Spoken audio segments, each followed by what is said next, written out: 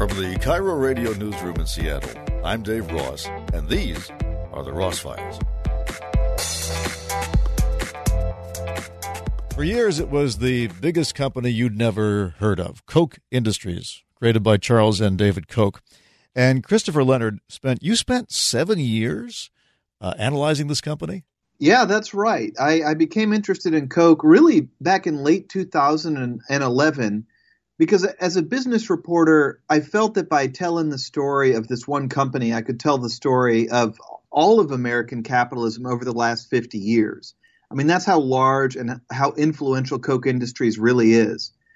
It escapes a lot of attention because the company is privately held, but Koch's annual sales are bigger than that of Facebook, Goldman Sachs, and U.S. Steel combined. That's crazy. The result is a book called Kochland, which documents how they put this together. And I get the feeling, and reading other books about successful CEOs, it takes a good lawyer, number one, and it takes a certain ruthlessness, right?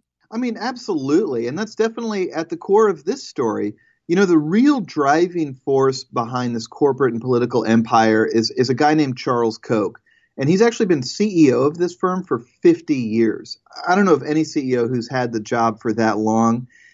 And you could call it ruthlessness for sure. I mean, Charles Koch is an absolute free market advocate. He believes in the sort of pitiless verdict of the market, and that's how he's run his company since the 1960s. And they even go beyond the word conservative. These brothers, and particularly Charles, have a very extreme free market view of the world. I mean, Charles Koch is deeply influenced by these Austrian economists like Hayek and von Mises, and he truly believes that any government program only causes more harm than good.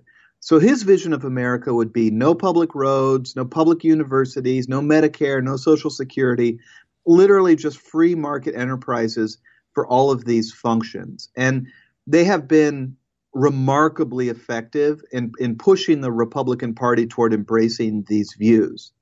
But they must be doing something right by their own employees because, I mean, if your employees hate you, you're not going to have a very good company. I know he hates unions, but how would you characterize the way he treats his employees? It is amazing. And you're exactly right. I've, in fact, never seen a workforce as committed and as dedicated as is Koch Industries. And I've been a business reporter for 20 years. This is a corporate culture unlike any other.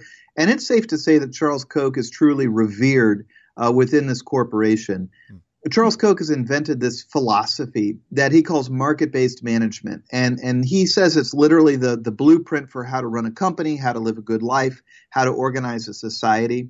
And the people who work for this corporation embrace this credo and this philosophy as if it was some kind of secular religion. Now, what exactly does Koch Industries do? That's one of the most fascinating parts of your book to me, because as I mentioned, I don't think anybody really knows. Yeah.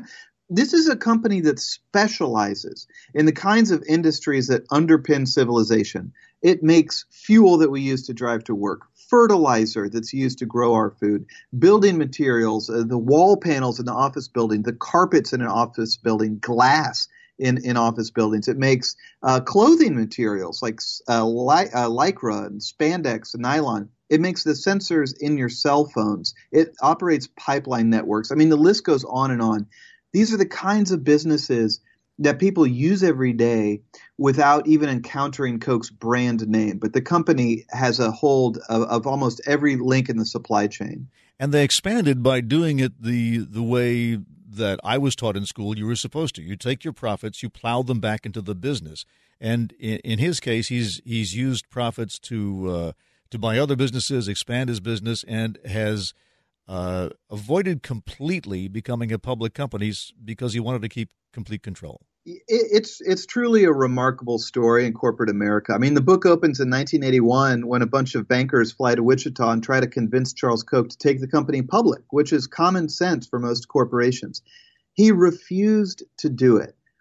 Charles Koch has, in an extremely disciplined way, followed this very particular corporate strategy to stay private, don't pay out dividends. You plow 90% of the profits back into the firm. And I think most importantly, this company thinks on a long-term horizon. And, long-term strategic thinking is in desperately short supply in America these days. Koch Industries will think on a horizon of 2, 5, even 10 years out. And that's made the company remarkably nimble and able to take advantage of opportunities that others can't. So people are now asking, well, is Koch Industries the bad guy or the good guy here?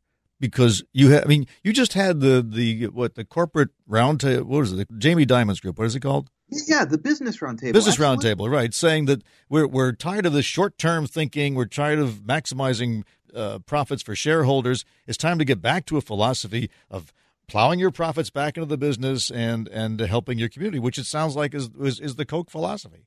It is in ways, but I do want to point out that the Koch philosophy and what the business roundtable is sort of condemning, they share one critical feature, which is that delivering profits to shareholders is more important than high wages being paid to workers or basing jobs in the United States or having loyalty to the community. I mean, it's not a really clear picture. And you're asking, is Koch the good guy or the bad guy? And I'm really trying to not levy that sort of verdict. I want to show readers how this institution operates, how it thinks, how it influences your life. And really, at the end of the day, I believe Koch and this company that I call Kochland, it reflects these much deeper trends we're seeing in our economy, where middle-class workers aren't keeping the gains of their productivity, where corporations have tremendous influence over public policy. Koch reflects these changes for sure. And yet you say he treats his employees well, so that confuses me then. He is not paying his people fairly? Okay, so this gets complicated. I mean, the executives who work around Charles Koch would jump in front of a bus for this guy. But the picture gets murky. I spent years reporting on blue-collar manufacturing workers who work at Koch, at the company's Georgia Pacific division. Koch owns Georgia Pacific. And what you see with employees like this is they have less bargaining power than they've had. Work has become more onerous. Internal safety data from Koch shows that the job is becoming more dangerous. Some of these employees are earning less than they did back in the 1980s when you adjust for inflation.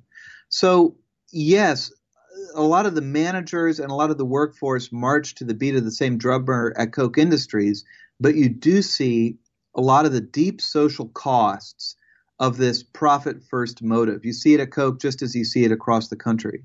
Well, then, being someone who doesn't like government interference, doesn't he see that if you don't pay your people fairly and you force the losers of the economic game to live in their RVs, there's going to be pressure on government to start establishing all sorts of programs to help out because there just becomes too much public pressure? So this is a huge question. You mentioned the Business Roundtable coming out and kind of trying to reformulate how it views corporate America. That is a direct response to the social instability, the social unrest, the election of populist politicians like Donald Trump. Now, does Koch Industries recognize this? I don't see it changing the Koch political strategy or the political doctrine at all. This is a company that still seeks to promote free markets, to keep government out of affairs of business. I think truly in his heart, Charles Koch believes that market solutions, prices, and free exchange are going to help solve a lot of these problems. But again, look at Georgia Pacific. I mean, the workers that I interviewed are becoming harder worked. They're miserable. A lot of them voted for Donald Trump. But on the flip side of the coin, that industry or that business, Georgia Pacific, is having record high profits. Koch has paid down debts, and the results have been really good for the owners, David and Charles Koch. So what do you think is ahead for the United States then when it comes to trying to address the very real concerns of working class people? As you point out, they elected Donald Trump. So far, the effects have been that farmers are struggling, coal miners are still being laid off, steel workers are still being laid off. We still don't have a deal with China, so eventually prices for stuff we buy from China is going to go up.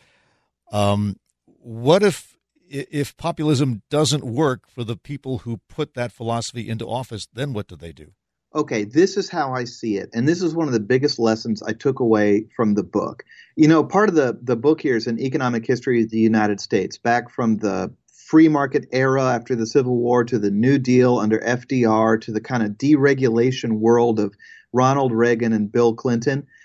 Our political and economic landscape today is defined by paralysis and dysfunction. It feels like the country doesn't know which way it wants to go, toward free markets, toward big government. All we have is this really bitter debate over that and paralysis. In an environment like that, where you're lurching back and forth and voters are basically just pressing the panic button every election, the people who win time after time are the entrenched interests who benefit from the status quo. And in the United States, that's the biggest of the big corporations like Koch Industries, and it's the richest of the rich Americans. They benefit from a system that's stuck in paralysis. You don't think that at some point they would develop a social conscience and say, since the government is paralyzed and is not raising the wages of the middle class, by golly, we are going to step in and solve inequality ourselves? You know, I think that is what they believe they're doing. I've reported on this for a long time.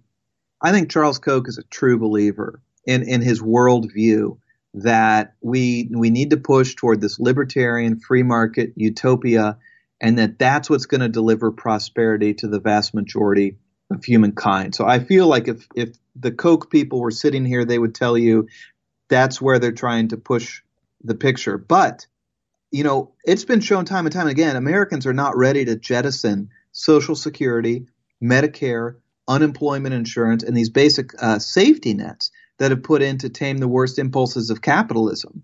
So where we go going forward, to me, all I see is a huge question mark. It seems to me that the Trump electorate, at least the most dedicated Trump supporters, put him in office for two main things, abortion and guns. And that the economy has almost been secondary because the policy that had been passed, the tax cut, which most of it went to pretty much well-off people, seems to be hurting red states the most, and yet that loyalty does not seem to have wavered. So in my view, trying to parse out Donald Trump's election is so difficult. There's so much smoke and fire. Is it this American first nationalism? Is racism at the root of it? Is it just guns and abortion? I'm not going to sit here and declare to you that I have an answer, but here's one thing I definitely think is true. You know, Trump flipped the so-called blue wall, Wisconsin, Ohio, Pennsylvania. There were economic concerns at the heart of people leaving the Democratic Party. The Democratic Party enjoyed majority support for decades because of the New Deal policies that Franklin Roosevelt put in to break up monopolies, to regulate Wall Street, to empower the labor unions. And under Clinton, the Democrats turned away from that. And that's an important part of the political story in Kochland. So it's not a clear picture. There's obviously a lot of chaos and static in the electorate right now. And I think more than anything, what you see is a restive, volatile electorate that is just trying to get the government to work for the middle class again. Kochland is the name of Christopher Leonard's book, and among other things, as he points out, it's a fascinating insight into how a huge company was put together. And Christopher, thank you very much. Thanks so much for the time. Remember that when there's a longer version of the interviews on Seattle's Morning News, you can usually find it right here in the original form, unconstrained by the limitations of a live broadcast. And you can subscribe so that when someone says, "Did you hear what was on Seattle's Morning News?" you can say, "Not only that, I heard the part that wasn't on Seattle's Morning News." So my advice is to subscribe. And then when we talk to an author, a politician, an entrepreneur, an artist, a scientist, a teacher, a journalist, a celebrity, you'll hear every word. I'm Dave Ross. Thanks for tuning in.